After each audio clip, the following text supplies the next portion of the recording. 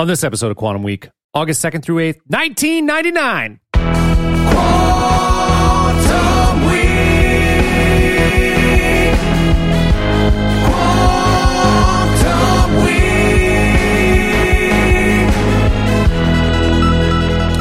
Welcome to Quantum Week. I'm Matt. I'm Chris. Quantum Week is a show in which Chris and I leap into a random week of a random year, talk about movies, music, headlines, stories. We are continuing through August 1999, this time with The Sixth Sense and Genie in a Bottle by Christina Aguilera. Yes. Right off the top, we'd like to say thank you to Two Tours CBD. I like CBD products. I like hemp products. I like CBD because it mostly because it like helps chill me out, calm me down, or for the pain relieving type of stuff. You know, especially as you get older, you have aches, you have pains, you break your wrist, you fall off your bike, whatever. Stuff happens. And Get old. Matt's getting old. I'm not getting old. And You are every day. Use CBD to calm your nerves when you're high strung because Chris attacks you all episode, or use it on your achy wrists and stuff. So Two Tours is a great company. They've been sponsoring us for a while. If you go to twotours.com, you can use code word QW and get 10% off their great CBD products. And free shipping. And free shipping as well. Yeah. So thank you to Two Tours. Twotours.com, QW for free shipping and 10% off. Right. So let's get some scheduling stuff out of the way. So Yes. we are going to be off next week. We are on vacation. And then we are back the following week. But like we've said earlier, we're going to just kind of that Saturday regular show model. So, so we'll be back 2 weeks from today when you hear this. Yep. We will still be doing the Patreon shows. So obviously we have a show coming out tomorrow when you hear this, and that one will be American Pie. And then we'll be back the following Sunday with Mystery Men. Yep. And then Matt doesn't know this, but we're back. So we're back in 2 weeks we're going to December 1995. 95. The regular show is going to be Toy Story. Oh, interesting. And then the Patreon show will be Casino. Oh, cool. So a pretty Haven't seen that in forever. Stacked week. Yeah. So December 95. We're sticking around in the 90s. So if you're not, if you're just kind of looking for content, for $5 a month, get you that extra Patreon show every week. And the cool thing is, if you're not already a patron, you can sign up now and you get the whole library of everything we've done for the Patreon. I think it's like 16 shows, 17 shows. By the time people hear it, it'll be the 16th the next day, Yeah. By the time people hear this, yeah. So we've had 15 on there, yeah. Yeah, so if you're looking for like extra content, or you're kind of looking for that, 2 episode a week fix, you can go there and you'll still get it because we'll still be doing, obviously, the Patreon shows. So in 2 weeks, we're back. It's stacked. Toy Story, Casino. I'm pretty excited for that week. Yeah, and the good thing is, like, all our content's pretty evergreen. Like, say you wanted to watch a movie you hadn't seen in a while, and then you can listen to our episode after it. Like, it plays. Like, it's not like we're jumping around through time. So these are evergreen stuff. Yeah, and there's some pretty good movies on the Patreon one. We did Rocky 3. Yeah. We've done a few other ones that are bigger movies that made it on there. So Frequency is another one on there. Mm-hmm. There's been some good Jackie Brown. Oh yeah, Quentin Tarantino. Exactly. So we've done some good ones on the Patreon show for sure. So definitely check that out if you are able to. If not, then we will be back in 2 Saturdays, and obviously we appreciate anyone who listens. Yep. One thing we did cover last Patreon show was The Bone Collector. That's right. And so on the way home, this has nothing to do with anything, but I have to get it out there. It's been really eating my brain. So on the way home, I devised the theme song for The Bone Collector. You gonna sing it? Yeah, oh yeah. You should have told me I would have created an accompaniment for you. I've been thinking about it nonstop. All right, I'll try it. I'll do my best here. Do it. So this is what I think the Bone Collector we talked about in the Patreon show is not. The guy doesn't collect the bones. No, he's the bone so weaver. This is not for this particular movie, but this is for the movie I want. This is okay. Bone Collector. Look at him now, collecting those bones. Bone Collector. Look at him now. He's got another bone. I've been singing that nonstop for 2 straight days. Well, maybe we can create another verse that rhymes or something. I can help you write that out. I like you because just it's that. wild. Because it is wild. The Bone Collector in the movie, but also to some extent, but in my version, he's a wild card. You don't know what he's going to do next. He's collecting those. We know he collects the bones. Is he going to be a femur?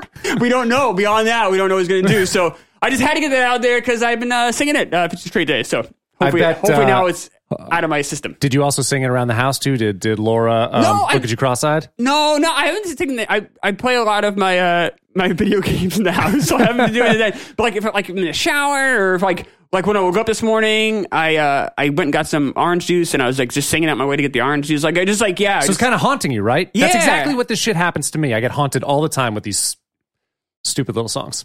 Some people say it's a brilliant song. The Bone Collector song is a very good song. I think I've just done. Maybe we'll build it out. We'll do a chorus to it.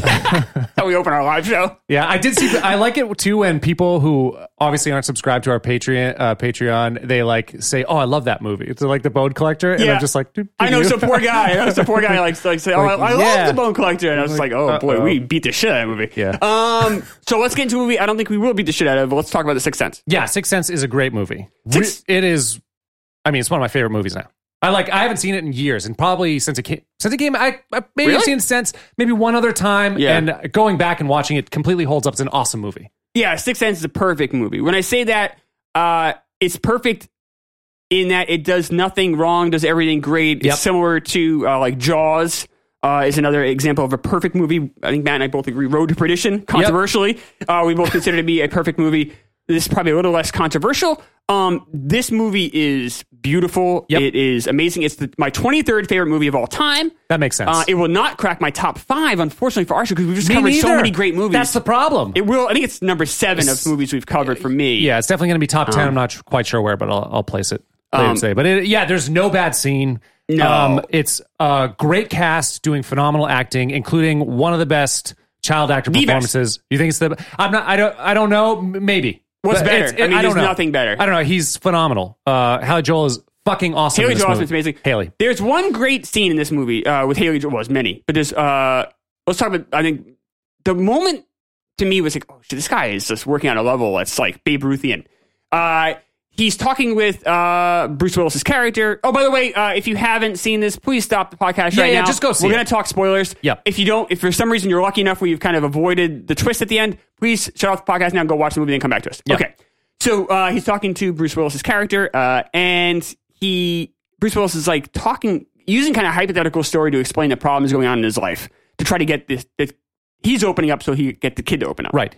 So he's like, and he's talking about Haley Joel Osment's character. He's like, I met this really cool kid. And Haley Joel Osment beams with pride in such a natural way. It's like what a little kid would do. Is like, because when you get a compliment as an adult, you can kind of hide it a bit more because we're more guarded. But when you're a little kid, it's really hard to hide your feelings. You're too innocent to want to hide your feelings. You're going to let it out. He kind of tries, though. He does try to play it cool. Yeah. And you can see him kind of hold that in, but he's just so beaming with this guy that he likes, being kind to him, that he beams, and it's just a masterwork because it's a very subtle, small move. It probably wasn't even in the script, and he just does it, and it hits, and everything he does in this movie hits. Exactly the brilliant, like the intelligence with which he acts is phenomenal. There's another scene in which he's with his mom, and he doesn't want to lie to her. She's asking about the brooch. She's asking about the butterfly pen in her brooch. Yep. Exactly. And he does not want to lie to her. Yes. He is so conflicted, but he knows that the problems with him telling her that he sees dead people, like she's not going to believe. She's going to think he's a fucking nutbag. And he's already sort of experienced that. We weren't around in the movie. We didn't see this part. It happened earlier in his life where he probably was a little bit more honest, and then there were psychologists and all sorts of shit, right? They showed stuff. They show like he did some free writing, and that got him. He also drew a picture in school, and that got him in some trouble. Exactly. So, he's really conflicted now. Whether he does not want to lie to her, but he can't tell her about this. And you just see, you feel it. You can see it in the expressions that he's making with his face, like. And Toni Collette on the other side is equally great. She is awesome. She's incredible. Yeah. Both were nominated for Academy Awards. Should have been, yes. And they are both just hitting grand slam to grand slam. Everyone, so I'm going to reveal the twist here. Everyone talks, of course, in this movie about how Bruce Willis was dead the whole time. Yep. And that is, when you rewatch the movie, you definitely... You can, yeah. Yeah, I mean, actually, you can piece it together. It's crazy, because I saw this movie opening night. So I didn't even know there was a twist in the movie. And I went in, and it fooled me. I'll fully admit, I had no idea he was dead the whole time. When you rewatch it, you're like, how did you not figure that out, Chris? Like, there's so many clues. There are clues. But they do such a masterwork job. Did you know the first time I didn't know. Yeah, it's a credit to the filmmakers. Absolutely. That people didn't figure it out, because it's really obvious when you rewatch it, but when you are in the moment, it's not. And so everyone kind of talks about that element of it, right? I see dead people where Bruce Willis is dead. But the takeaway that I have from The Sixth Sense is actually the scene before that. It's him and his mom in the car, and that's when he tells his secret to his mom. Yes. And then he also tells the mom that he's been talking to his grandmother or her mother the entire time. That scene crushes me. I cried. I cried. I openly cried can't, like, every single time I see that. It crushes me. Yes. And she's so good because she doesn't want it's past the point of what she can believe from her kid, but she also doesn't want to just slam him. But it's so raw and emotional thinking about her mom. You know, and like, her facial expression just so honest. And so Haley Joel Osment's character says, Grandma says that she hasn't answered your question. It's all the time. Yeah. And then Tony Collette just breaks down, and the question, of course, is, are you proud of me? Yeah. It's every day is the answer that Haley Joel Osment gives, and it's just like, I melt, man. I've rewatched this movie quite a few times. This is one I've rewatched a lot. I haven't watched it actually in about 10 years, but the 10 years before that, I watched it quite a bit. Because I'm really impressed with Taka Fujimoto's cinematography. Who's great. He did Silence of the Lambs. He's right there fantastic. with Deakins and with Gordon Willis and all the greats. And I love Shyamalan's directing. I also love Shyamalan's script. So I watch this movie a lot just for the pure love of filmmaking. And every time that scene pops, I cry. Yeah. I cry. Tears, the whole thing. Like it is crushes just you. Yeah. It and it's such a thing. Like and it's such a great job by writing because it hits all of us because we all want our parents to be proud of us. Yeah. It's something that hits all of us. It's such a natural thing. That's what's so good about this movie is it hits because we all, we can all understand how horrifying it would be to see dead people, right? Because, we all... Oh, my God, yeah. Dead people, it's universal. Yeah. And we all understand what it's like to be a little kid and to kind of deal with the world. We all understand what it's like maybe to be in a relationship where someone's cold on the other end and you're not quite connecting, or you guys are on different tracks for some reason, you're trying to get back on the same track. So these are, M. Night Shyamalan does such a great job hitting these things that are so universal. I think that's why the movie is so powerful to so many different people. And, they did all the PG-13 rating, so everyone could go see it, so it made a shitload of fucking money. And it's so creepy and warm at the same time. I think that the way that it's shot is creepy. So creepy. Think about the first... The score, everything. The score, everything is. But there's still a lot of warmth in the characters because you love Malcolm. Like, he's such a good guy. Yeah. And you love Haley Joel. Like, you and Tony all these Collette. everybody you love, but the whole thing is creepy. So think about the first time Haley Joel sees Malcolm. He's coming out his door. He runs away. And he runs, yes. And you're like, why would he doesn't even know, like, why would he run? And so you're kind of conflicted a little bit, like, why should I be repulsed by this guy who's so warm and such a friendly, like, sweet man? And then the first scene where they're in together, where he's in their apartment or the house, and he plays the game with them. If I'm right, take a step closer. If I'm wrong, like, that's such a great scene. Such a great scene. Like, it's tense. It has like suspense to it. It has everything. Also, you're going about the character. It is a little bit of a cheat from a expository point of view because you're asking questions. It's an interview. Sure, it's not quite as cheaty as a narrator or a voiceover, but it's probably the next cheatiest thing. But having said that, the way it's shot is great. It's you get a lot from Cole's perspective, so the camera will move back or move forward. You're seeing it. You're getting it through his eyes. But the warmth of this movie, I think Malcolm is a character you definitely like, but the warmth of this movie really lies in the back of Haley Joel Osment and Toni Collette. That's right. That single mom and son, and there's a great scene. It's a small one, but it's just great. And this is where Shyamalan used to be so good at these human elements of film. They're coming out of a supermarket, and she's pushing Haley Joel Osment, and then she kind of just picks up the pace a little bit and runs with it. And it's just fun. Like, I remember being a little kid when your mom would do something kind of crazy, your dad would do something. It's kind of fun. It's like, super fun. You see them being, I don't know, just like one of you. Like, just it's being a little wild. It's fun. And it's like, and you see him at one point, he kind of just closes his eyes and puts his hands in the air. And he's like, it's just fun. Another great scene with those two is he comes home from school and she's like, how was your day? And they each kind of make up a fantasy day. Yeah. And because she could tell from the look in his eyes, the kid had a tough day.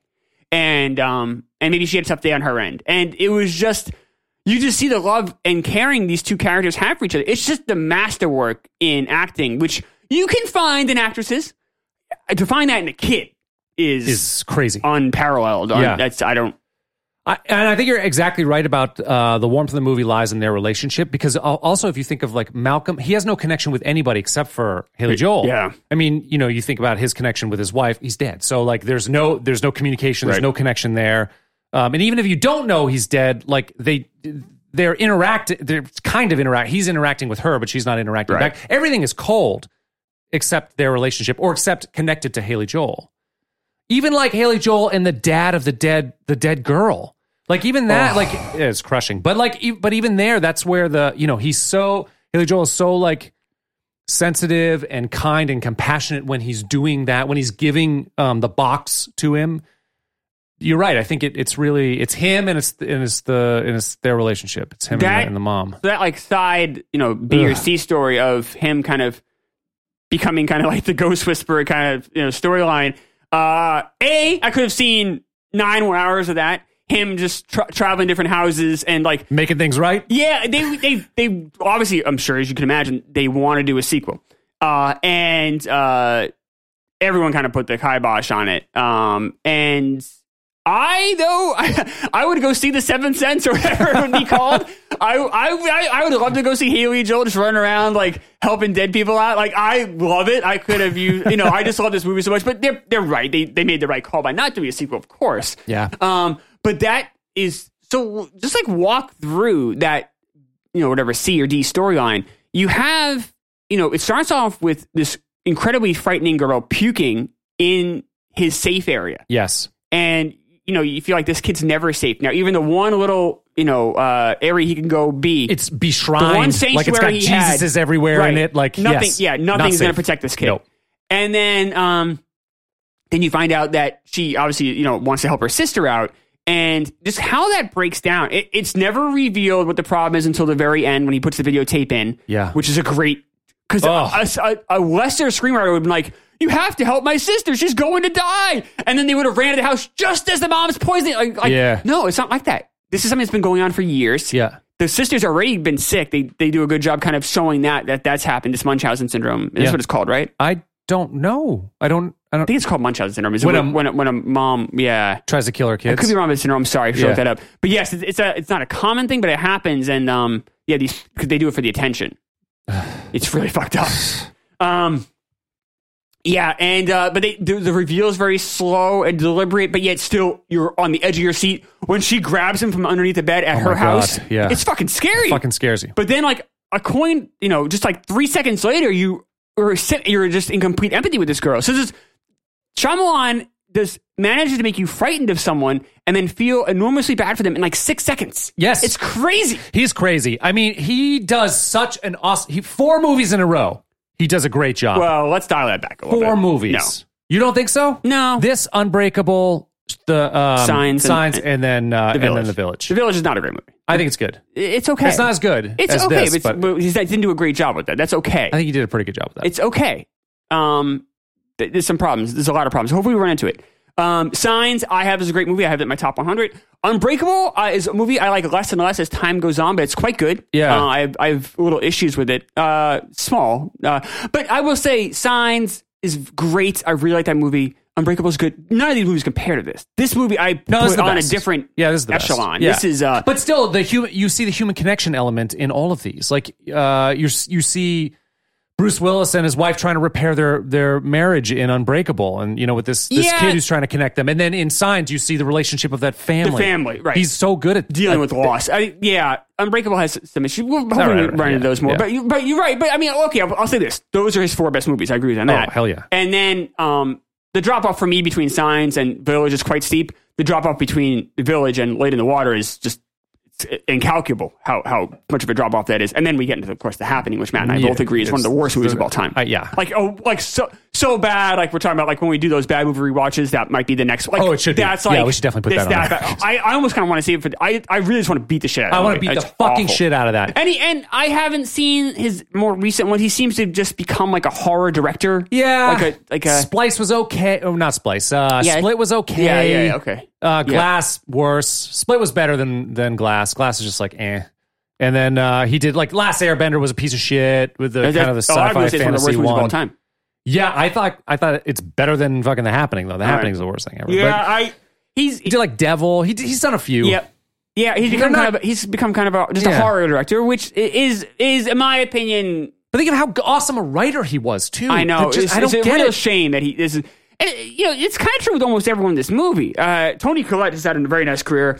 She's in a movie called The Way, Way Back, which I can't recommend enough. It's a small movie, came out in 2013. It's with Stephen Carell. It's about a kid, like a summer in the life of this kid. Oh, yeah. It's Steve Carell plays this real asshole stepfather. Yeah. It's really good. I can't recommend that enough. She's very good in it. If you haven't seen that, I'm guessing you've probably already seen this. Go check out The Way, Way Back. But she's very good. She's very good. And even like something like Knives Out, which I didn't particularly like very much. Hopefully we can run into that one day. But she's good in that. Like she's just a really good actress. Yeah. Great actress. But the rest of the people in this movie, careers have really... Bruce Willis is, I mean, he's gotten older, so whatever. I'll give him a pat. You know, he's also was in, Die Hard and Pulp Fiction. You know, he's been in 3 of my top 100 movies. Sure. Fine. Yeah. All right. But Haley Joel Osment, I mean, look at his career and you're like, all right. So the next movie he makes is AI, right? Yep. AI Which was supposed to be a Kubrick movie. Yep. And then Kubrick Spielberg, dies, you're of right. course, Spielberg does it, after Eyes Wide Shut. During post of that, this was going to be his next project. So then Spielberg then grabs it and finishes it, which do a Spielberg movie where you're like basically in every shot makes complete sense. Yep. Total smart move by that. Playing an android can make people think you're cold, but you just come off Sixth Sense. People think you're warm. I if I'm his agent, I say, totally. Do this. Spielberg, do it. Next movie is Pay It Forward, which you have. It's a bad movie, but you have Helen Hunt just coming off an Oscar. You have Helen Hunt and you have Spacey, who got an Two Oscar. Oscar winners. What, 2 years in 99? He's a 2-time Oscar winner at that point. Right. And Helen Hunt's a one, so Yeah. you probably do that movie, right? Who directed that? Do you know? Do you remember? It's fine. Don't worry about it. Now off the top of my head. I'm sorry. That would be the only drawback, is if it, some unnamed. But though, you're right. You have 2 very talented actors. You did that movie, I think. You do that movie. Okay. So then he does a movie called Secondhand Alliance with Robert Duvall and I'm forgetting another, Michael Caine. Yep. Which I kind of understand the mentality there, but the director was a no-name. I believe. I'm sorry if I get that wrong. I'm pretty sure I was looking into it last night. I've never seen the movie. I've seen some clips of it, and they're weird. There's one clip of Robert Duvall walks into a bar and beats the shit out of the entire bar. I think it's like done as a joke now. Yeah. It's just so ridiculous. Yeah. And you're reading the script, you know that's in there, and you're like, all right, is that a good choice? And then he kind of drops back, and I know he went to school and did some stuff, and now he doesn't look the same, and maybe I just don't know. I don't understand how you become like a bad actor. I don't get it. Like I understand how you can lose. Like we talked about Eddie Murphy in one of the recent episodes, and like how you can kind of become unfunny because times change, social norms change, even comedy changes. Like Jerry Seinfeld to me is always funny, but to someone younger they don't get it. It's just because I get all that, but acting's kind of universal, right? Right. If you have the chops, yeah. So you should be pretty good. What happened to this kid? I don't know. And maybe he's just been he just did a string of unsuccessful hit, and now no one will touch him. Yeah, now he does kind of real B movies. Everyone says him hop up, and he looks, he just looks, which is fine. He's older. He's gained weight. 32, 33 it's fine. It's fine. But I don't understand how you can go from being doing one of the greatest performances, in my opinion, in acting history. I'm going to go, I'll start right now and say, sure. This is a top 100 acting performance. Okay. And it's the greatest one by a kid. I buy that. This is amazing. To do that and then not really be able to do it, I don't understand. And I don't know. I don't get it. And I don't know. I mean, and actually, what happened? And he came off of Forrest Gump. Yes. Which he's great in that. He's even just a kid. He was even in the little guy. The show was stupid. It was a Jeff Foxworthy show. He played the son, the youngest son. Yeah. It's dumb. But I remember because I think it was right around when Forrest Gump was out. And I'm thinking, this kid's really good. This show's stupid. I was just bored watching. I was 14, I have a driver's license, just watching whatever's on network TV, really, at that point, or whatever's on. You just watch TV. And this kid's good. He was really good. And we talked about in the Forrest Gump episode, how good he was in that. Yep. And I just don't, where did the wheels fall off? I don't really understand. I don't know. I mean, we've talked about it a million times. It's hard to transition from but usually it's a drug problem. Or he was caught for drunk drive, but I'm not gonna. I've never been caught, but drunk driving is something that a lot of people other than that, he hasn't had any sort of real. He went to NYU, graduated from Tisch School of the Arts. Yeah. Seems to be a very obviously. That's the thing with this performance too is it's not a kiddie performance. He's very mature and wildly intelligent. Yeah. So you would think that would translate to having a good career as an adult. You think so? He's not playing off his cuteness. No. He's going toe-to-toe with Bruce Willis and Toni Collette in an Oscar-nominated role. And he's holding his own, more than holding his own. Yeah. What you think if anybody would have a shot, it would be him. Yeah. I would have bought so much stock in Haley Joel Osment after this movie. Point. Yeah. I would have been bankrupt. Right. I would have put everything I had. I would have put the mortgage, everything on his career. And I don't get it. I don't understand why it doesn't go. I mean, you lose. I guess maybe you lose your. So much about acting is having self-confidence, and maybe you lose it after doing a string of bad movies or a string of movies that aren't successful. It's not like he was bad and pay it forward. It's not it. It's just the movie didn't work and the movie wasn't good. And Secondhand Alliance kind of this like busted up. I saw it, but it was so long ago I don't remember it. And then you take a few years off to go to school. Maybe you just lose that timing, that confidence. That could be. He should go to stage or something. He should go. He did. It didn't work. He did American Buffalo, which is interesting. It's a Mamet play. I saw the movie with Dustin Hoffman, Dennis Franz. I've never seen it in play form, but it supposedly was a pretty. I think Mamet even directed the film version, so it's pretty holds true to its bones. It's interesting. So he did it. It was with I think Bobby Cannavale might have been in it. Oh, really? Our buddy from our 2-minute warrior from Bone Collector, the Boner Collector. I want to say he was, and it closed in a week. Jesus Christ! No one saw it. It's gotten bad. It mixed reviews. I don't know if people wanted to see American Buffalo again. I mean, American Buffalo had already come out. I see. Become a movie. Now it's so he'd done some stuff on stage. So that's a bad choice. That's a bad choice. You probably should have thought about that. It's a good choice, though. Is it? That one I was? think so. I think American Buffalo was a second run story. after the movie came out. Yeah, good cast. Yeah, I guess. It's Mamet's kind of evergreen, right? But but if he lost his star power, he's not going to be the draw. So he needs someone to have a draw. On Broadway, it's a different animal. He has to compete with Tom. Although Tom Hanks did a Broadway play when I was out there, but you know what I mean. You can put his name in a marquee and it has some oomph. Has a little bit of oomph. A little bit. Yeah. You have three, and he was smart to do it on ensemble. Like it's because American Buffalo it's the three characters. I don't know. I'm sorry, forgetting who the third one was in the revisal, but it was another moderately big name. So you're not putting all the weight on your shoulders. Sure. So if it fails, it's not like you're like Paul Simon Cape Man. It's not like your fault. So you can put those three on there. If I was Sage, I would have said do that. Yeah. And it closes in a week. All right, so it sounds like you didn't make any bad choices, really. Just some bad luck. Secondhand Alliance might have been rough. Although I can understand the mentality. Maybe leaving Hollywood wasn't the best plan. But if you want to have a normal life, I get it too. I don't know. I'm kind of frustrated. But I guess we really probably at this point we shouldn't be. It was 20-something years ago. We should just appreciate kind of what we have now. We have one of the greatest movies of all time, and unless you have anything else, I was just gonna say the only other one is Olivia Williams too, who is great in Rushmore. Better in Rushmore than this. She's good. She's good here, but it's really hard role. That's what I was gonna say. She's got like no dialogue. Yeah. Basically nothing. She just has to emote. I mean, I think she does really well here. Interesting. They wanted her to. So I've been talking about it all week, and I'll be talking about it probably a little bit more this week too. Is that book, The Best Movie Year Ever? They have a chapter on Sixth Sense. She did Rushmore. I guess sometime during the Rushmore, she got like left at the altar. Oh no! In real life, and so she's coming off kind of this broken engagement.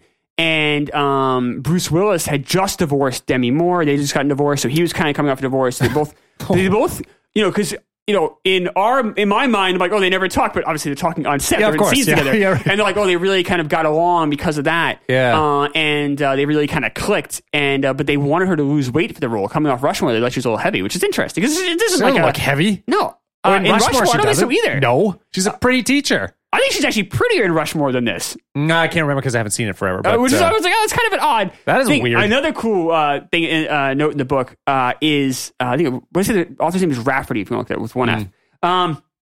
So Bruce Willis has long before this and after this, because he got into it with Kevin Smith a little bit, but like he is a prickly guy to shoot with. He got into fights on Moonlighting with Sybil Shepherd. Like he can be a difficult guy, and he's a guy that definitely, if he doesn't want to do it, is stubborn and will just say, I don't want to fucking do this. Yeah. So they did a shot, and M. Night Shyamalan wasn't quite happy. Remember, this is his first major film. He had done a smaller film with Rosie O'Donnell, but Disney shelved it. Yeah. But this is his first major film, so he's definitely nervous. Yeah. First, $40 million budget was a lot for him. He was definitely nervous. So he didn't like the shot. He's 29 too. He's a kid. He's a kid. And he wrote this and everything. So he's shooting it, and that's part of the agreement. Was he's like, I saw that. Yeah. Do the script. You can buy it, but if you do it, I'm attached. Yeah. And Disney paid $3 million for it. But then Disney immediately got embarrassed by it and tried to shelve the movie, and then only was willing to distribute it, which cost them $300 million fucking dollars. So fuck you, Disney. Anyway, so they're shooting this shot. Bruce Willis, M. Night Shyamalan didn't like the shot. Says, "All right, Bruce, can we do that again?" And Bruce is like, "I think we got it." So M. Night Shyamalan's like, "Fuck, what do I do here?" When Bruce said, "I think we got it," means like I don't want to do the shot. I don't want to do it anymore. I don't want we're done. And he's like, I got this major movie star on set with me. But he's also like, this is my time to show the crew, the actors, that I'm in charge. Bruce Willis, this is an M. Night Shyamalan film. It's not a Bruce Willis film. I have to take ownership. I was like shitting my pants. And he's like, no, Bruce, we're going to do it again. All right, lights, camera, roll. And he just went right into it. And then they did another shot, which was better. And he was happy with it. Yeah. But so he didn't give Bruce any time to argue. So then he's leaving the set that night. And one of Bruce's people says, Bruce wants to speak to you in his trailer. And my was like, fuck me, this sucks. He's so scared. He walks back to the trailer. And Bruce Willis is like, listen, I only felt this way once when I was doing Pulp Fiction with Quentin. Really? And M. Night Shyamalan said on his way back to his car, his feet never even touched the ground. Yeah. Like he was just like on cloud nine. And then when this came out, like I said, before this came out, Disney didn't like the dailies they were seeing. They tried to shelve the movie. They're like, all right, well, we will, M. Night, you can't do this to me again. You've already shelved on a movie. You can't, when it means shelving, it means you basically just like throw it in the closet. You don't release it. So, but they only had distribution rights, right? Well, not at first. They owned the movie. Oh, okay, but I thought that they didn't pass it on until after they started seeing the dailies and Yes. shit. Oh, I didn't know that was Yeah, it. they walked away from it like a lottery ticket. Bruce Willis movie? Fuck you.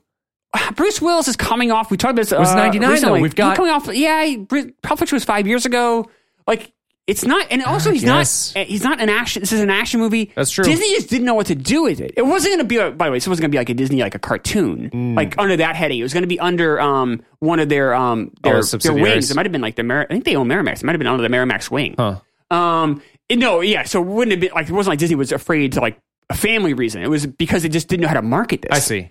Which is wild because Disney's whole strength is marketing. And and they're like, well, Disney's also like, well, they also didn't want to shelve a $40 million movie. Right. Because that's a big, this was a lot more than like a $3 million movie. You can kind of throw that in a closet. $40 million is a big write-off. So it's like, fuck. So they found another distributor. I think it was Hollywood Pictures, right?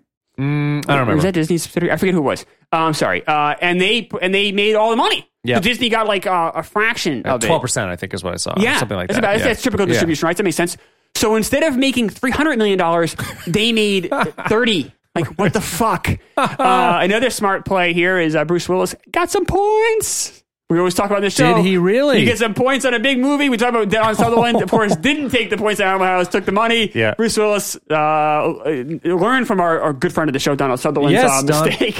And he took the points, walked so... There were rumors he made $60 million. He said it's not quite that much, but if I put it on my head, it was 40 or 50. Wow. Yep. Holy shit, dude. Yep. Why is he making... I feel like he keeps making direct to stream movies. Like those last 10 years, it's all I've seen a couple of them just because I was curious. And Bruce Willis, I always like Bruce Willis. He's doing these stupid action movies with nobody else of any note in it, or like some futuristic shitty ones. Yeah. It's like, and they're all like dumb. Why does he need the money? I don't think he needs. I think he just wants to work on bad, stupid shit. I don't know. Like do good movies. I wish I don't have an answer for you. That's too bad because I don't have an answer. I love Bruce Willis. Yeah, the times. I think it's hard to be an aging acting star like that. That I understand what happened there with that career. The Haley Johnson, I'm still puzzled by that. I understand, but yeah, I probably made about $50 million in the movie. Good for him. Yeah, and good for everybody else. And Shyamalan made a lot of money for those 4 films in a row. They were each $200 million plus. He became an entity, and he became a thing. So he made a ton of money. Obviously, as it went forward. So we want to talk about our top 5 favorite horror movies. This was hard. Now, I might have movies on here Matt doesn't consider horror. Matt might have movies on his list I don't consider horror. I don't want to have a genre debate because it's boring to me. It's just semantics. But hopefully these are all just good movies. But our 5 favorite, I guess, scary or horror movies. This was hard. Because I had that debate in my head. Like, what genre is this? I call them scary, but I know it's kind of a childish way to do it. But I just did my top 5 scary movies. Yeah. I have an honorable mention. Do you? Several. Yep. Okay, why don't you give me your several? The Shining, Blair Witch, and Frailty. Okay. We'll talk to Johnny a bit. Blair Witch, we talked about on the show with Jared. And Frailty is very good. Very good movie. Very good. Yeah. It's a Bill Paxton. He wrote it. He's also in it. And directed it. Yeah. Maybe he didn't write it. He just directed it. Definitely directed it. That's what it was. And acted it. I'm not a big, don't really like him very much. That's controversial. McConaughey's good in this. Yes, very good in this. Very creepy movie. Didn't get a lot of play. I would definitely recommend Frailty as well. It did not make my honorable mention. It wouldn't, but I understand the mentality. Yeah. My honorable mention goes to Stir of Echoes. That's a good one. Yeah, Kevin Bacon.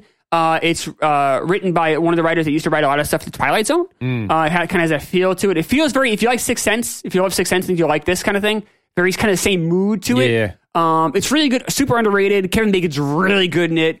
I put it as honorable mention. I don't know if it's my 6th favorite scary movie. Probably not, but I just kind of want to talk about it. Yeah. And it's a really good one. Yeah, if you're looking for kind of a good scary movie, Frailty, Story of Echoes are good ones that you may not have seen. I think the rest on my list you probably have seen. Yep. Or if you haven't, check them out. What's your number 5? The Fly. Oh, see, I call that sci-fi. I know, but it's like And you it know still what? scares me. We talked about it. Check out that episode. It's The Fly is in my top 100 movies ever. Yeah. It's so good. It is So good. Jeff Goldblum. so holds up. Yeah, incredible performance. it's I call that more sci-fi than that, but I can totally understand how someone would say it's a scary movie. I debate on that one. Very good choice. Yep. Number 5, A Quiet Place. Yeah, we've talked about this. I have a serious problem. It breaks down with the fact that you could use sound at any time to drive those aliens to another place. Like you could use that to attract them. And so I do not believe that the world would have allowed that to happen. I believe that the world would have figured out that you could use sound to drive all those fucking aliens thing to a place where they could then just get destroyed. Much like Matt wants to have sexual relations with Princess Mononoke, I see A Quiet Place more as like a spectacle of sorts, of it being just so brilliantly directed, the suspense, the timing. I love the use of sound in the movie, obviously. Yep. There's so many things the movie does right. I really love the performances. Emily Blunt she's great. She's great. And she's in a lot of my favorite movies. Yeah, she's someone I don't really appreciate enough. Yeah. And Krasinski's really good. I think it's a really strong movie. It's strong. I don't have issues with the end. What's number 4? The Witch, which you haven't seen. I've not seen that. It's I think 1600s New Hampshire. So it's Should I see that? yeah. Don't give anything away because I might watch that. You should watch it. Yeah, It's the same woman who's in what's the chess show on Netflix right now? Oh, I don't know. Yeah, I know what you're talking about. But I don't know. What you're She's the the Gambit, I think it's called, right? yes, Queen's Gambit. Queen's Gambit. Yep. She's in that. It's very creepy. And it got good buzz, right? yes, good and it's a reviews, director yeah. from New Hampshire, from Lee, New Hampshire. I think he wrote it as well. I think it's directed really well. It's super creepy. And if you are familiar with New England woods, sort of old time New England towns and woods and shit, like it feels. That's the haunting part of living here. It's like the woods, the spooky woods. Woods is scary, man. I a couple of times when I was a little boy, when we moved here from New York, I was like, "Oh, I'm gonna go camp out in the woods at night," and I didn't make it very late. No. So It's creepy. I did camp with Boy Scouts and stuff like that later on, but just camping by myself out there, I thought I had the balls to do it. I didn't back then. I don't know if I would now. I think you should watch it. I think it's definitely worth it. Number 4 is Poltergeist. That's a good one, and it's in there. I have this list. It's in there. I know it's tough. Poltergeist is So fantastic. good. If you have, this is probably one maybe you haven't seen. If you're younger, don't ignore the sequels. Just check out Poltergeist. Craig T. Nelson, Joe Beth Williams. That's the guy from Coach. Yep. Craig T. Nelson. If you're younger, and it is fantastic. It is. It's funny. It's spooky. It's weird. It's a real kind of a fuck you to suburbia. It's great. It's also, in my opinion, the sister or cousin movie with E.T. E.T., yep. In my mind, they're all in the same town. We think that Spielberg was really hands-on there. Spielberg, in my opinion, directed. Toby Hooper is the credited. We talked about it a little bit in the E.T. episode, I think. But there's some wild shenanigans behind the scenes stuff with that. I can't say enough good things about Poltergeist. Which are 3? Jaws. I don't consider Jaws a scary movie. Sorry. And if that's fine. it was, it would be my number 2. I had a couple that scare. I remember watching that for the first time and not wanting to go in the water. Yeah, that's how I'm sort of that's fair. categorizing a lot it. of Like people do. A lot of people consider Jaws a horror movie or a scary movie. I don't. I don't know what I call it. It's perfect. it's fucking scary. I mean, It's everything from brilliant. the sound, the score to the way it's shot. It's fucking frightening. Yeah, and it has a monster at the end. You're right, I Like guess. the ocean, I love the ocean Yeah. a lot, but it's one of those things where I'm kind of frightened by it too. Like you think about being out in the middle of the ocean with that depth, it could be miles below you, and it's like this entire world and ecosystem and things living down there below you. It's like that scares the shit out of me. My dad used to tell me, you can love the ocean, but you have to respect it. That's how I feel about it. My number 3 is The Exorcist. It's a good one. I'm not quite. I think it's a very good one. If but you're it's not- younger, I've heard. I'm 41. Obviously, I'm old. I guess some people see this when they're young. As younger people, I haven't shown this to Laura yet. I'm a little afraid to. I guess younger people have seen this and kind of laughed, yeah, that's which bums me out. I saw this. Like I mentioned before in the show, I didn't have any rules growing up. When it came to art, I could watch whatever I wanted to for the most part. yeah. So I saw Exorcist when I was, I don't know, maybe 11. And it fucking ravaged my brain. I think it's a completely terrifying movie. I think the ominous way it's shot, the score, the performances are off the charts. I think Exorcist is fantastic. I kind of want to do a rewatch. I'm afraid to show it to my wife because she's a little younger than I am, and I would be so heartbroken if she laughed at it. But I guess some people do. It sucks. It does suck. I think if it were the problem is if it were filmed, everything else were the same, but it were filmed now, it would come across better. So much lame There's CGI. some effects stuff. I know. Well, you couldn't, but you could do without the CGI. It's just I think some of the effects just don't. You wouldn't have my man William Friedkin directing it though. You should. Well, that's what I was saying. If everything was the same, including all the actors and everybody was the right age and all that stuff, I think it would work. To do it now, it's dated in a weird way. Like, have you ever seen The Haunting of Emily Rose? No, it didn't make my list. I haven't. No, that's a good one. Actually, super creepy, and they do the effects very well. So it's bums me out. It does. I could get it. What's your number 2? Get Out is number 2. Yeah, Get Out's good. Very good movie. I don't think it's. For me, it's not great. It's really good. I actually like Us. I know you like Us, but I haven't seen it yet. Us was just missed my honorable mention for me. I think Us is scarier. You haven't seen that though, right? I have not seen it. You gotta see that. It's on my list. Yeah. See that. Yeah, I will. Yeah, I think you'll like it. I don't know if you like it more than Get Out. Most people like Get Out more. I get it. And Get Out should have won Best Picture that year, by the way. I know it's kind of a. Looking back, it's kind of, I think, what Green Book won that year or something. Yeah, I haven't seen Green Book. I think in history, I think as far as history goes, that might have been the best call. Wins. Yeah. Super creative and horrifying. My number 2 is The Sixth Sense. How about that, right? Yep. We just talked about it. What's your number 1? Aliens. Sixth Sense didn't make your list? Okay. No, but it's like, I mean, it's because it's, wow. There are several movies. So here's another one. Silence of the Lambs. Could have made this list. I agree. But it's like, it's in a category by itself. I agree. Almost. You know what I mean? You don't consider this a scary movie? A horror movie?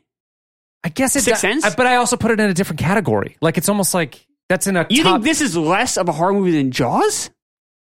I don't know. I think I don't have the same... I think Jaws is great. I don't have quite the same reverence for Jaws as I do The Sixth Sense or Silence of the Lambs or some of these other movies that I think would be in a top echelon. It's weird. I don't know.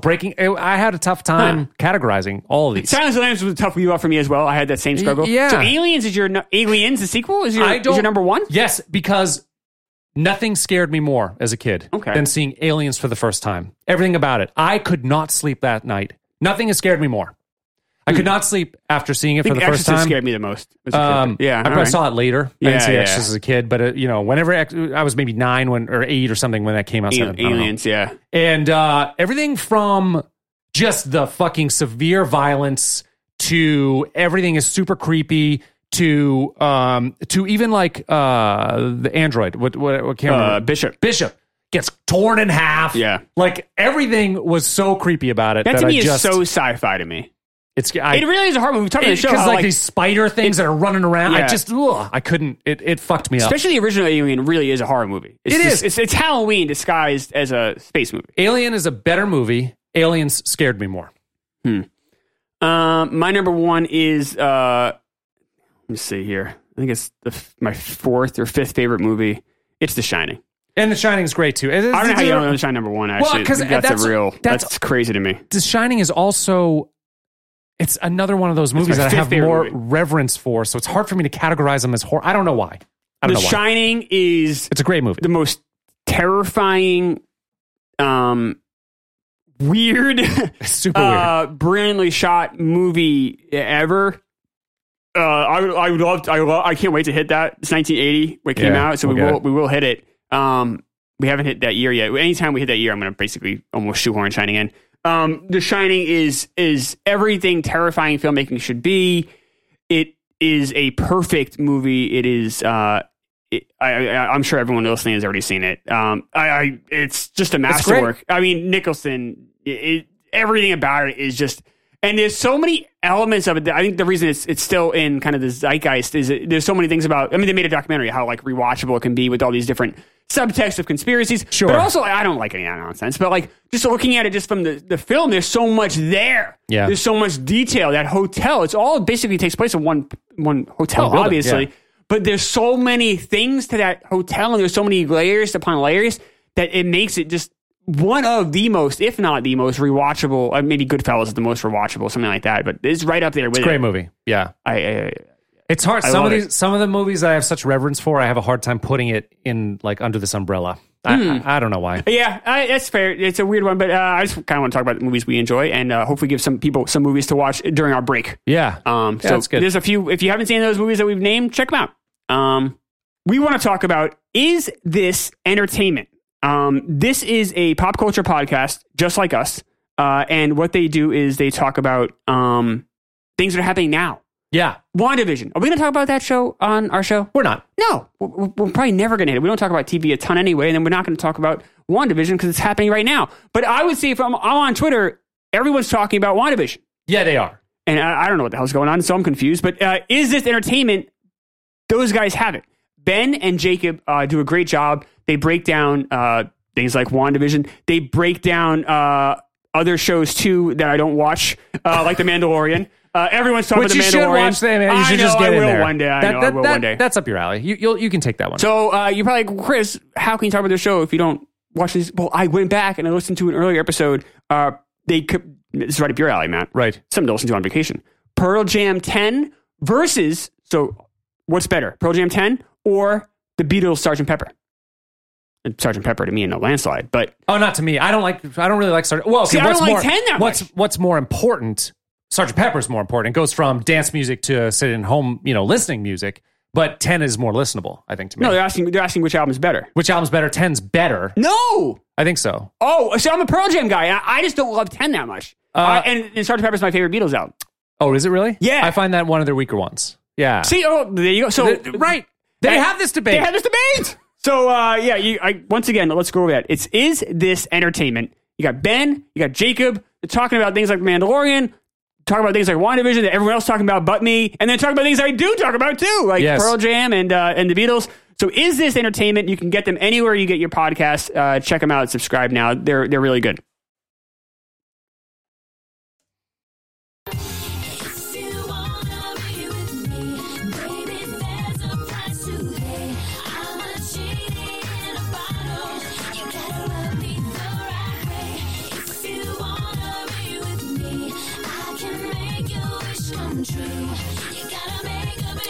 So this is Genie in a Bottle by Christina Aguilera off of her debut album, Christina Aguilera, self-titled. She is a Mouseketeer for, mid 90s or so. Gets that for Disney, gets canceled. I remember the old, can we just Mickey Mouse Club thing? Real quick. Oh, yeah, go ahead. I just want to give you the cast. That was ready for this? Yeah. This is the cast of this fucking Mickey Mouse Club. Right. When it got canceled. Yeah. You had Jay-Z Chazez, who was a boy band star. Yep. Christina Aguilera. Yep. Britney Spears. Yep. Justin Timberlake. Yep. Ryan Gosling. Oh, I forgot about him. And then there was one season that Kerry Russell. Oh, Jesus Christ. They were all in the same show together as kids. And That's then, crazy. Except for Kerry Russell, everyone I mentioned was on the show when it got canceled. That is nuts. What? That is crazy. Yeah, that is like a huge amount of talent right there. It's wild. It's wild. Well, so that gets canceled, I think, in 94, and that puts Aguilera, she was born in 80, so she's like 14 years old. But it puts her on the radar of like a bunch of different producers, and, she signs up with a couple of them, and they decide they're going to record an album, but it's slow. Like, she doesn't have to pay for the recording, but it's a slow process. And her goal is, I want to get an album done before I graduate high school, because then she wants to hit the road afterwards. And it's slow. She ends up going to Japan, like recording with a Japanese recording star, puts her on the radar of her manager, basically a new manager. I thought I grabbed his name somewhere, but probably did. But that guy starts to like shop her around, and she gets Disney because of the Mouseketeer show. Fucking what's it called? Disney Mickey Mouse Club. The Mickey Mouse Club. She's Mouseketeer. I remember the old one from like the 50s with like Annette. You remember it? You were a big Annette Funicello fan? Who? Annette Funicello is the Annette, woman. right? Annette. Yes. No, but I think maybe it was a Nick and Night thing. Yeah, they had him. I think Disney Channel might have had it on Disney too. Channel might have had it. Yeah, I think actually. So I'm getting flashbacks. When I used to visit my grandparents in Iowa, they had satellite. Satellite was kind of new then. Mm-hmm. I think. Yeah, I'm sure newer. And there was it was still novel. I think. Yeah, this is when I was like 10 or 11 years old, right? And I think maybe they had access to the Disney Channel. Maybe that was a new channel or something. Yeah, it's not something that I would normally see on cable. Maybe it was on part of your cable provider, right? And I think that's where I would watch it anyway. So, but that because she had access to Disney, she got offered doing a song for Mulan. The Disney movie that gets her a little bit more experience. So then RCA decides that they want to pick her up, and they sign her to a multi deal, and they record this album. So this song is very primitive for her and primitive in general. Yeah. Like, it's definitely written as this bubblegum kind of pop song. And if you look at like the careers of Britney Spears and Christina Aguilera, Which everyone at this does. time, That's the famous rivalry. Exactly. It's the same. Like, if you listen to both their music at the time, their debut time, it's virtually the same. They're very simple songs. They don't show off much. The difference that happens is Christina Aguilera's got a significantly better voice than Britney Spears does. You don't hear it in the song. You do not hear it in the song. Like, they're not really showing that. She sounds like she has a mature voice here, but it's not. You don't hear any of the no, nothing. None of the gymnastic stuff that you hear later on. And it's just this repetitive 4-bar phrase. Doesn't change. The verse is the same as the chorus, with very suggestive lyrics. That's she was kinda 18 when she did this song. Yeah, it's a little. It's funny. This is a rare song where the song is more suggestive than the video. Exactly. The video is pretty innocent. And it's the opposite for Britney Spears. Spears. Is kind of like she's trying to portray a more girl next door thing with the songs and the lyrics, but the videos are more suggestive. So that is a very strange. It was wild watching this Christina Aguilera video. This has been the strangest part of doing this show.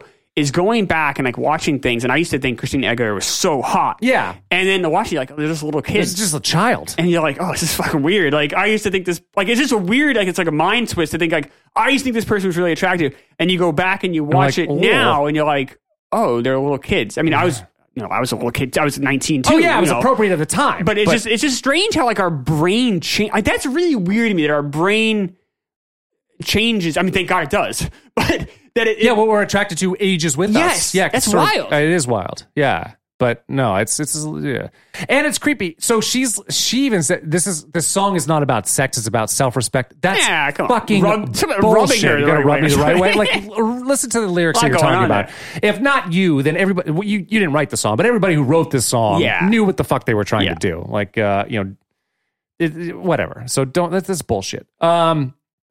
Actually, it was a sought after song written by David Frank, Stephen Kipner, Pamelia Shane. 3 writers. They were shopping it to a bunch of different places. Aguilera she didn't do much. All she did was like lay her vocals over what they had already done, and basically convince the record company to say, "Okay, you can have this one. And you're good." And a good thing they did, because it blew up. I mean, this album was huge. This was huge. Her and Britney were everywhere that summer. Everywhere. Album sold 15 million copies worldwide. This hit number 1. She had 2 more number 1s from the album and a number 3. Like, it was just stratosphere after this for both of them. It changed. Like, I remember being in a mall and before Britney and Christina. So, like, say, that early that summer, and then after that summer, and the girls started dressed like little girl. I remember being like weirded out, like, this is fucked up. Like, you see like an 11-year-old girl and like really suggestive stuff, and I'm like, this is weird. Like midriff shirts and shit. And you're like, you have the writing in the butt, like juicy on the butt and stuff like that. You're like, oh my god, what's going on? This is crazy. And it was a really, like, I remember being like a 19-year-old guy. I'm like, I don't even know, like, I'm afraid to ask girls out or like hit on girls because I don't even know how old they are anymore, because you really start to see like the real like hypersexualization of young girls. Yes. And I think a lot of it has to do with obviously I'm not blaming Britney or Christina, but the marketing push behind them. Yeah. And just like it's I can't imagine being a parent at that time. Like, one day you're like 11 or 12-year-old girls wearing, whatever, like overalls and, baggy. And then next thing you know, they're wearing like that's this, right. Because oh my god, you're right. 90s was super baggy stuff. It's like hiding and figure. Literally happened like overnight. It did. Like, like boom. And then next thing you know, everyone's dressed, like they should be on a street corner. You're like, oh my god, what's happening? I know. It's crazy. So I would have to say of the two performers, I prefer Britney Spears songs in general in her career than Christina Aguilera's songs. I think that so, like I mentioned before, but the song "Toxic" is such an amazingly written song. That's the best song by either of them. Yeah, absolutely. But I think Christina Aguilera is. I guess if I had to pick like 6 songs to listen to, I'd probably choose Christina. I think I would choose Britney. "If You Seek Amy" is another amazingly written song. So there's a song on this album that shows off what she can do. Which one is it? It's "Come On Over." Now she does a lot of those flourishes that both me and you got annoyed by, like but that hit number 1, by the way. Yeah, too. it was a big hit. Yeah. I remember when I heard that, I'm like, oh, this girl can actually sing. Oh, she can sing. Because like for like What a Girl Wants and Genie Bottle, those were not songs that like it sounded just like Britney. I was like, oh, this is really the same thing. But when you hear "Come On Over," you're like, oh shit, this girl actually has some pipes. Like she Yes. can actually sing. And I put it this way too. Whose life would you rather have? Oof. Like you much rather be Christina Aguilera. Absolutely. Britney Spears' life is a fucking train wreck. It is, yeah, They you just got- made fun of her yesterday at SNL. Like she's a mess with her. I Trying feel to terrible with her for her. free herself from, but she's a crazy person now. I know, but like to have, to be basically a slave to your dad at this point, like that's fucked It's up. weird, but if you got her, I don't know. I honestly don't give a shit at all. But I mean, I want human beings to be happy, but whatever. I'm not gonna like whatever. What are we doing here? Yeah, You yeah, know, it's so just- everyone being up in arms about free Britney, like let's calm down. But like the flip side of it though is like you see her in videos, you're like this person probably shouldn't be left alone with an oven. Like this person cannot like survive on their own. Like watch the videos, you're like this person's like I know barely, it's like, hard to not have compassion for her though, because Oh, she was sad. because she's so system- raised to be in the public spotlight, sexualized, and she was a little girl. It's really sad. Like, yeah, the system ate her up and chewed her out. it really did. Yeah, I mean, and we she's talked talented. about Haley Joel Osment, like, he stepped away from Hollywood. Well, maybe everyone fucking should step away. Yeah. And that's why you got to get someone like Christina Aguilera. You do. You She give her must credit. have some real mental strength because she came out the other side. Now, she was never quite as big as Britney. Britney was No. always like, she was always Robin to Britney's Batman. Right. But you know what, man? Like, she went and she did that The Voice show, which isn't for me, but it shows that she could be like competent. I know Britney did American Idol for a year, but she's like kind of like, it was a kind of a mess. Yeah. Where I think Christina Aguilera like has some like, it just seems so much more grounded and she's like a real human being and Yep. she's like a much happier existence. Like Britney Spears' existence seems horrible. Seems horrible. Yeah. So I guess Britney won the war of popularity, but I would say guess. like, but not even by that much, even because like you think Aguilera, she's sold a shit ton of albums. big star. Yeah, big. She's probably been a little bit less prolific, maybe 6 albums or something. But no, I would much rather have her career. I really like. I think maybe my favorite is this one.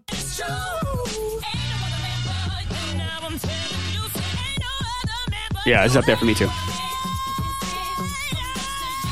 It's such a good song. I like when she Ain't does Nobody- this kind of stuff. Yeah, it's more fun. More Way fun. more fun. Or like Car Wash or Or even like that with the Lady Marmalade. which kind That's of a a corny good one. song, but it's a fun It's a song. good one.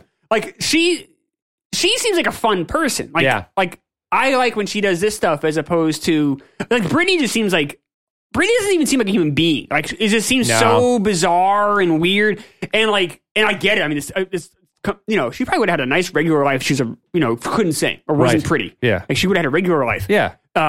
So I get it. That's really sad. But like Christina just seems like, I don't know, man. It just seems like, I don't know, how, she can have fun. Like, I don't Yeah. know. It just seems more organic, authentic. I say with Britney, like always a distance with me with her songs. I don't really believe what she's. No, she's I don't believe anything manufactured, yeah. Only because that just doesn't even seem like a person anymore. Yeah. Well, I mean, I wonder what sort of fucking mood altering drugs she's on. She's probably on a bunch of shit. Oh, you think? Yeah. Probably a CVS in there. Fucking Rite Aid in her pharmacy cabinet. How I imagine. Yeah, it's sad. I mean, she's a mess. And I really I like songs in all different styles. I can really get into a lot of like really super poppy shit as long as it's produced really well, it's written really smart, and there's a lot of depth to it. And her songs have that. I mean, that's not really a lot to do with her, but she's the figurehead of that, and so it makes me sad a little bit that she's. I'm going to do she's this. beat up. I'm going to do this. You do it. Brittany, I'm giving you full rights. I'm not going to charge you a penny. You can now own the rights to the Bone Collector song. Really? Yep. She can You're have gonna it. give that to her? Yeah, she can have it. Dude, the licensing on that is gonna be killer. Huge. Yeah. So it's all hers. I feel bad. Maybe that'll. Trying to help is how I help. Yeah, it is very helpful. We give back here at Quantum Week.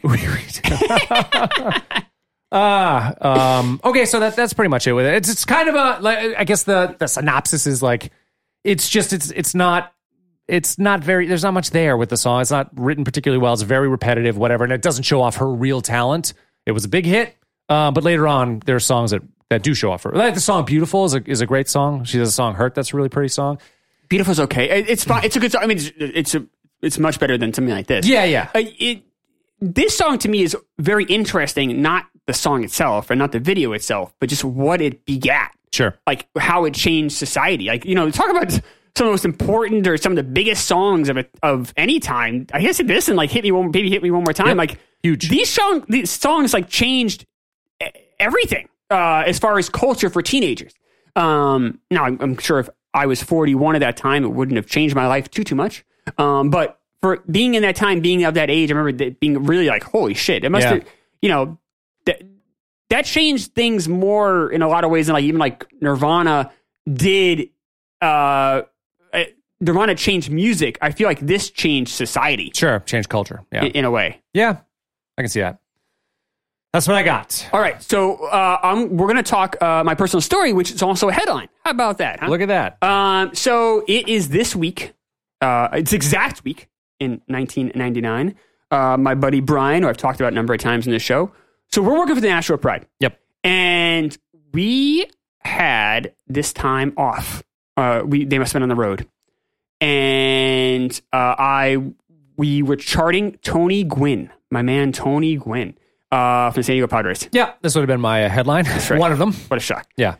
So we were looking at his schedule, and I realized about a month earlier that he was due to play in Montreal. I had never seen Tony Gwynn play. And then with about a week to go, I noticed that he's coming up to 3,000 hits. Yeah. And it's getting really close. And Mark McGwire is also coming really close to 500 home runs, and Wade Boggs is coming close to 3,000 hits. That's right. So we're kind of charting it. Now, Wade Boggs and Mark McGwire were not playing anywhere near Boston. Brian and I, once again, we were in New Hampshire at the time. But it's only like 4-hour drive to Montreal. And you get tickets really cheap. It wouldn't have been a situation where it's sold out. So we're watching, and we watched that, I think it was a Thursday, it must have been the night before. And I don't think he had that game off. But I think McGwire hit 500 that night, watched on ESPN. And then Gwynn was one hit away. McGwire does it on the 5th of August. And Gwynn does it on the 6th. that's correct. Yep. Yeah, and then Wade Boggs on the 7th. That's right. Yeah. So watching ESPN2 that night, I think, and McGwire hits 500. I can see it in my mind. And then we realized he was at 2,999 for hits for Tony Gwynn. So we make a plan. I think Brian had to work a part-time job. He was with the Pride as well, but he also had a part-time job because we were just game day. Sure. So he had to work until like, I don't know, let's say noon that day. So then he gets out at noon. We hustle in his car. We do the drive. We go there with no ticket, no hotel reservations, no anything. You're going to get it. Yeah. You knew. But we were about like time and just like, we also had nowhere to sleep. But this is before, like, yes, we had the internet. So we printed out MapQuest directions to the whole thing. Sure. We also had our atlas in the back. But, we didn't, you didn't make hotel reservations online. We were just, I was 19. So, I mean, it was, Brian was older. I think Brian was 21. He's a couple years older than I was. But, so we get it, we do the drive. We get there at like 5 o'clock. We get in no problem. I think I might have paid $6 for that ticket. And there were, like maybe 10,000 people there. We get in, his first at bat, gets a single. It was awesome. Droops a single right in front of the outfielder. Yeah. It was, I got to see Tony Gwynn's 3,000 hit. That's amazing. Which is incredible. It's one of the greatest moments in San Diego Padres history. I was there for it, which is bizarre. And he ended up getting 4 hits that night. The Padres routed the Expos. Yeah. But it was cool. It happened right in the first inning. It kind of took all the pressure away. I even scored the game. I have a scorebook in my thing because it was before like baseball reference. So I didn't know if I would be able to. Obviously now you can access every box score ever, but I didn't know if I'd be able to access this forever. And it was awesome. It was like one of the coolest, like just pure baseball moments for a baseball fan to see. I'm sure everybody got excited about it. Everybody must have known. You just hope you can see it. Yeah. Because there's no guarantee he's going to get a hit that day. Right. I mean, hopefully you do. But we plan to stay as long as it took. So we're like, all right, we'll stay in Montreal for however long it takes. And obviously, if he doesn't get a hit in the 3-game series, he's going to move on and we're fucked. But we're going to stay in Montreal for the whole 3 games. Right. We didn't have we were pretty broke. So we see the hit. They get the big hit, obviously. It was awesome. Obviously, we stayed the whole game. Typically, we went to Montreal. We had planned it out better. So we would do like a Saturday, Sunday. So we'd catch a Saturday night game and then catch a Sunday day game and then go home. Right. But this was a Friday night, obviously. So we debated sticking around, but we didn't really have the money. So we just had to find a hotel room. So now it's like, whatever, 11 o'clock at night. We're walking around Montreal. And we find this random bed and breakfast that still had a vacancy. We get a room there. We drop ourselves off. We go back to St. Catherine Street. We get drunk as fuck. And then we stagger back to our rooms. Wake up the next morning. We get bagels. And we're reading the paper. We got the hit there. It was just really cool. And that was the same. And then later that night, we go home. Later that night, Wade Boggs, it was a home run. Yeah. In Tampa. Only time it's ever happened. That's right. Yeah. Right. The Jeter got it too, didn't he? Eventually. On his 3,000th though. Yeah. I think so. Okay. Yeah. So he was the first then. He was the first. Yeah. And Boggs only got 10 more hits the rest of his career. That's right. This was his last year. That's right. Yeah. Because he's kind of broke down. Yeah, and plus I think once he got to 2000, he was like, I'm kind of done. Yeah, yeah. He was sticking around for that Tampa. reason. That's why he's in Tampa. Yeah. Yeah. Right. He wanted to Grew hit up there and 3,000. everything. But seeing Tony Gwynn do it is the only time I'd ever seen Tony Gwynn play in person. Now, I've been very blessed. I've seen 2 no-hitters in person. I had tickets to a third. So I've seen 2. I shouldn't get upset. I've been very blessed. I've seen That is 2. pretty damn good. I've seen the Kansas City Royals win a World Series, bizarrely enough, against my Mets. I've seen the Celtics win a title. I've seen an All-Star game in Home I've seen a lot of really cool things. But it was the one time in my life I've seen 3,000. Now, flash forward to I'm living in New York, and A-Rod is going up for his 3,000. Oh, yeah. It was a home game in New York, and I chose not to go. I could have gone. I could have got a ticket. I chose not to go. I just didn't want to celebrate A-Rod. Yeah, I've never liked A-Rod. He's by that point, remember, he'd already been suspended for steroids. I know that's a big thing for you, but for me, he is like a manufactured man. He is just a fake motherfucking liar. He's not someone I like. I've never liked him. And I also I don't like the Yankees, so I'm like, I don't really want to go and just celebrate that with a bunch of Yankee fans. Yeah. But it was really, so the Padres thing, like Tony Gwynn's mom was there, I believe. Most of the fans in the crowd were Padres fans. It was really cool. Like they must have been such loyal fans, or people who are fucking loaded, to go all the way from San Diego to follow him around.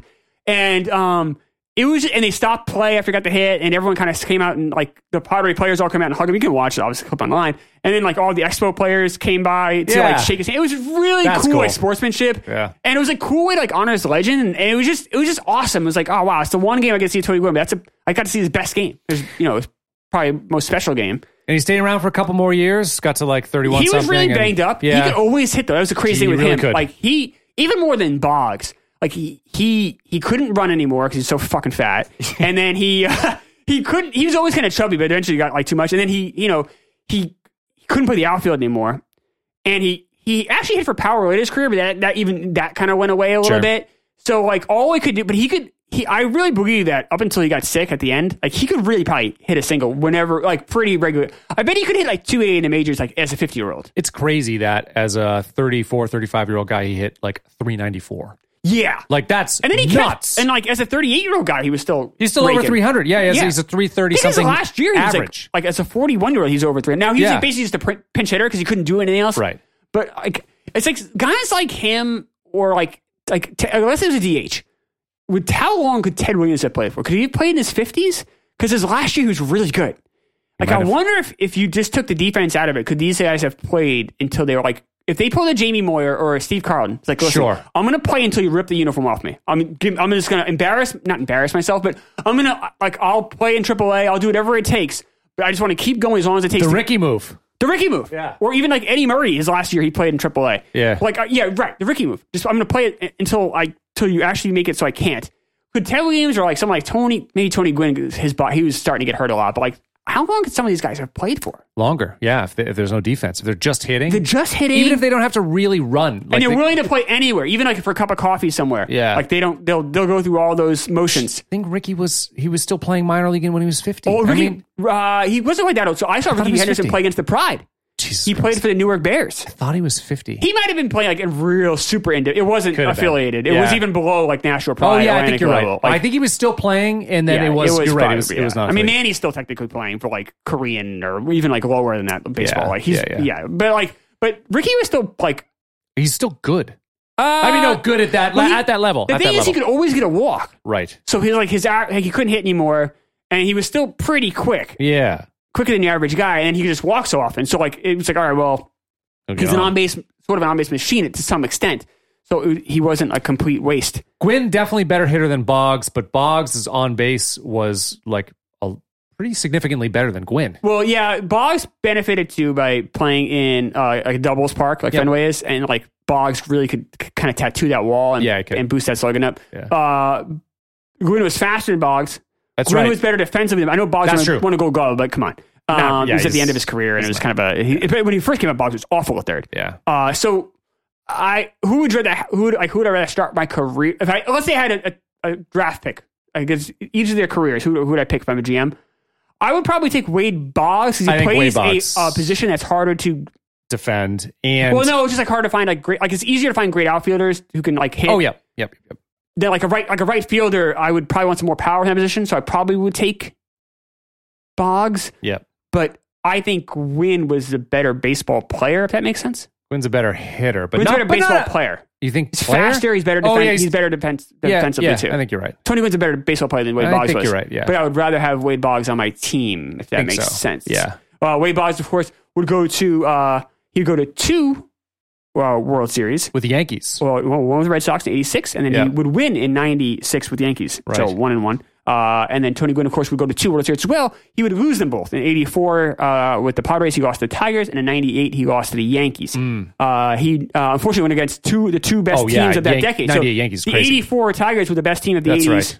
and then the '98 Yankees the best team in the '90s. So it's Stacked. kind of a shit luck. Yeah. That they never he never got to go against he never really had a chance in the World Yeah. Series as he went to. I guess lucky he got to go to 2 because San Diego had only ever been to 2. Although the Padres now are fucking stacked this year. Oh, yeah, they might be. But of course, typical Padres luck in the same division as the Dodgers. So Good luck. It's never easy for the Padres. It never is. easy. No. Poor Padres. So are those your 2 headlines, or do you have another one? The only thing else that I saw was Who Wants to Be a Millionaire premiered this week. Oh wow! And that Yeah. was, talk about cultural sensation. Yeah, it was. I mean Right. that It was like on every night at one point. It fucked ABC up Did because it? it was Oh, on yeah. so often they weren't creating new programming. Yep. So when people stopped watching Who Wants to Be a Millionaire, they had nothing else to fill the gaps. Yeah. So they went from being the number 1 network because of Who Wants to Be a Millionaire, this fad, and they became actually they were in horrible shape until so they're interesting stuff with that. So one of the a woman, Jamie Tarsis, who we've talked about in this show, her dad was Jay Tarsis, the coach from Teen Wolf, Yes. who we both love. Yep. The Jay Tarsis that does one Yep. of our funniest performances ever. Is the guy. Jamie Tarsis just passed away a couple weeks ago. She's only in her 50s. But she ran ABC television as a young girl, like in her 30s. Yeah. A young woman, for a few years during this time. The Who Wants to Be a Millionaire and then the drop off. Sure. And then it was a lot of ABC there's a lot of weird shit going on. It was kind of a mess. Bob Iger wanted more control, which eventually he got. It was kind of a mess. So then ABC was in the doldrums until a little show called Lost came around. Right. Which then picked them up a little bit, but it wasn't until Modern Family that they really got the oomph that they really needed. Sure. But it was Who Wants to Be a Millionaire was both the best and the absolute worst thing to happen to ABC. Probably more the worst. Yeah, because it had ripple effects for years Horrible afterwards. effects Yeah. for years. It helped them for 1 year, really good, or for a lot. I'm sorry, it helped them 1 year quite strongly, and then after that, it really ruined them. Yeah. Imagine if you had a network and you had no shows, because that's what happened. That's what happened. You Yeah. gotta be careful. You can. Well, you have to know that that's a fad. You got to know that that's not. You can ride it only so long. Yeah, you can't have a show on 5 nights a week like that. You just No, can't do it's that. too much. And it was on like an hour too. It was know. crazy. It was like 5 hours a week of their primetime programming was devoted to Who Wants to Be a Millionaire, and then you had Monday Night Football. So which is obviously a great thing, but you don't have a lot of original programming. No. Like scripted original programming. So my headline is on August 3rd. I think you'll like this. Yeah. A federal arbitration panel said the U.S. government must pay the family of Abraham Zapruder $16 million because the government had seized it in 1992 for research, which is bullshit. Research? Why would they seize? Because they claim they need to own the rights of this for Kennedy assassination research. Oh. Abraham Zapruder, do you know who that was? No? The name sounds very familiar. Okay. Oh, wow, I didn't know this. Zapruder is the guy that shot the Kennedy assassination. Oh, yeah. Zapruder film. Yeah. Yeah. Okay. All right. Yeah, so the government seized that, Oh. which is bullshit. Me and you both hate government seizures. Yeah, it's fucking, yeah. Yeah. It's an interesting story with this. So obviously Abraham Zapruder shoots the Kennedy assassination with his camera, does an amazing job actually. He missed one shot because of the sign. It's not his fault. The actual direction's impeccable. If you look at it strictly, it also even has like some suspense to it. It's actually quite well shot. If you just from a framing angle. Anyway, he has that. And he sells it to Time Magazine almost right away. Time Magazine comes to them and is like, hey, Right. Obviously they want it for their magazine, which, but this is when the story gets weird. So then in 1970, Zapruder dies himself of 1970 of cancer. That's not where it gets weird. Now it gets weird. In 1975, Time Magazine sells the film back to the Zapruder family for $1. I don't know why. That seems, there must have been an agreement. I would Some wonder sort of contract that, but early on. why 12 years later? I don't know. So there was an agreement that makes a lot more sense. If there's not, I don't understand.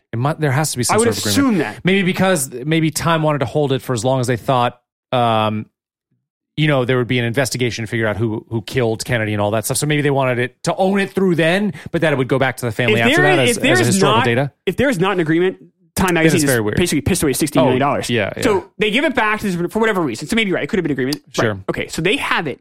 So the government always owned some element of it. Like they always owned a film strip of it. I don't know if Zapruder gave it to them or Time gave it to them when they owned it, but they owned a film strip. But they did not own the rights to it. Okay. And I guess the government wanted the rights to it, which I think, why does the government need rights? I can understand wanting the film strip to make sure like you have the right stuff to like. Because they want to sue people if they use. Oh, yeah. It's because. Why is the government getting involved with suing? Like it happened.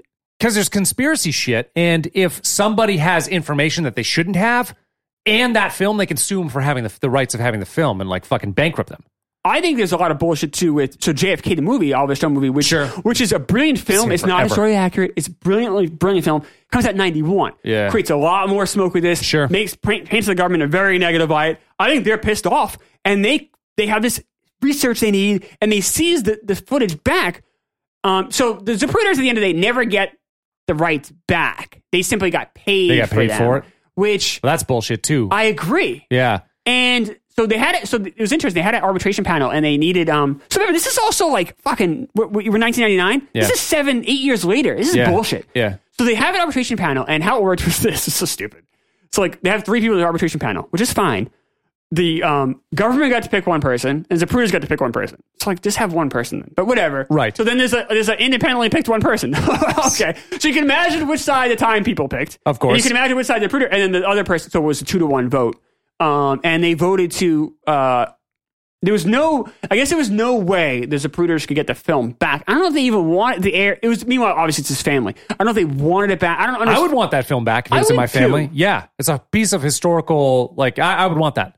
And I think they do own, I think they still do own one of the copies of the actual film, but they don't, they can't control the rights. It's not the thing. The rights are all that matters. I mean, anyone can control go to YouTube, you can control the fucking Zapruder. Like, exactly. You know what I mean? Like, what are we doing here? Right. But like, the rights is the oomph. Yeah, exactly. And why does the government need to own rights of something? It's like eminent domain too. The government can just decide, oh, we're going to put a highway here, so we're going to take all of your property away from you, and we'll pay you a little bit for it. But you're kind of fucked. You market value. Right. But there's no way to thanks. The problem is my fucking home, asshole. Yeah. Like you give me market value and the memories I have, or the fact that I moved here for a reason. Yep. Or to have like my kids go to a new school. Now I got to buy another house in this town. Exactly. It's bullshit. It's not right. It's one of the worst things. It's one of the things I am. I'm gets me like my blood boiling. They talked about putting through like a I grew up in a small town, Stratford, New Hampshire, and they talked about putting through like this like major roadway to connect. Basically, Stratford's in the middle of like Concord and like Rochester, Dover area. And they talked about putting through like this byway between the two, connecting a Route 4 to like the Spalding Turnpike. Right. Yeah. And they were going to go through all the homes. It didn't get very far, but they talked about eminent domain, and they were going to take like a number of homes from my friends, and it was just like they could just go and just do that. And that's just like one arm of it too. Like so there are rules now, there are banking laws now that if you have so banks are required to you have to disclose where if you put a $10,000 deposit into your own bank account, you have to disclose where you got it from. And the reason why you have to disclose is because the federal government makes the bank ask those questions. And so if like you say, oh, I got to buy selling a car, whatever it is, you just put cash and I sold a car. If they're even a little bit suspicious of it, they can put a hold on it. Like the government can say that is suspicious enough where you can't hold it until we do research on it. That could be years.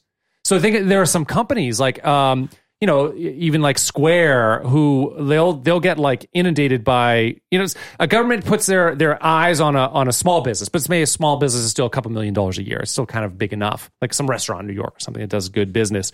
They can just think it's suspicious enough where they can force Square to hold your money, whatever your payment processor is, to hold your money, and that can fucking put you out of business because you don't have access. Like you're trying to pay your bills. It's not like you have this extra money you want to sit there. That type of shit infuriates me. I've been in sales and in New York, and making pretty good money, and I had some pretty decent sized commission checks and stuff. Put them in the bank, and they would hold it.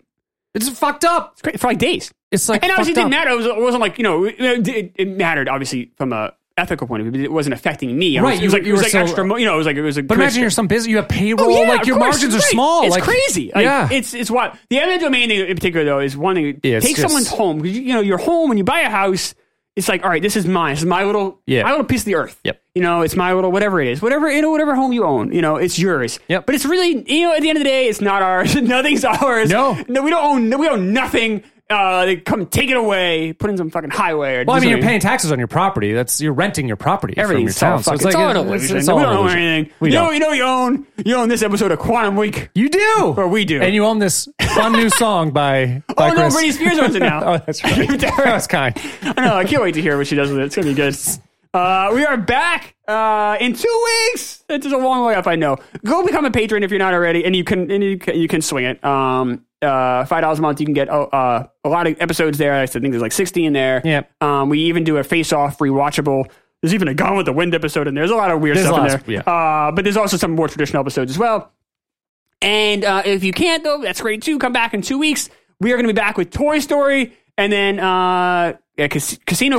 Patrons. But if you are a patron, we're back tomorrow with American Pie and then a week from then with Mystery Men.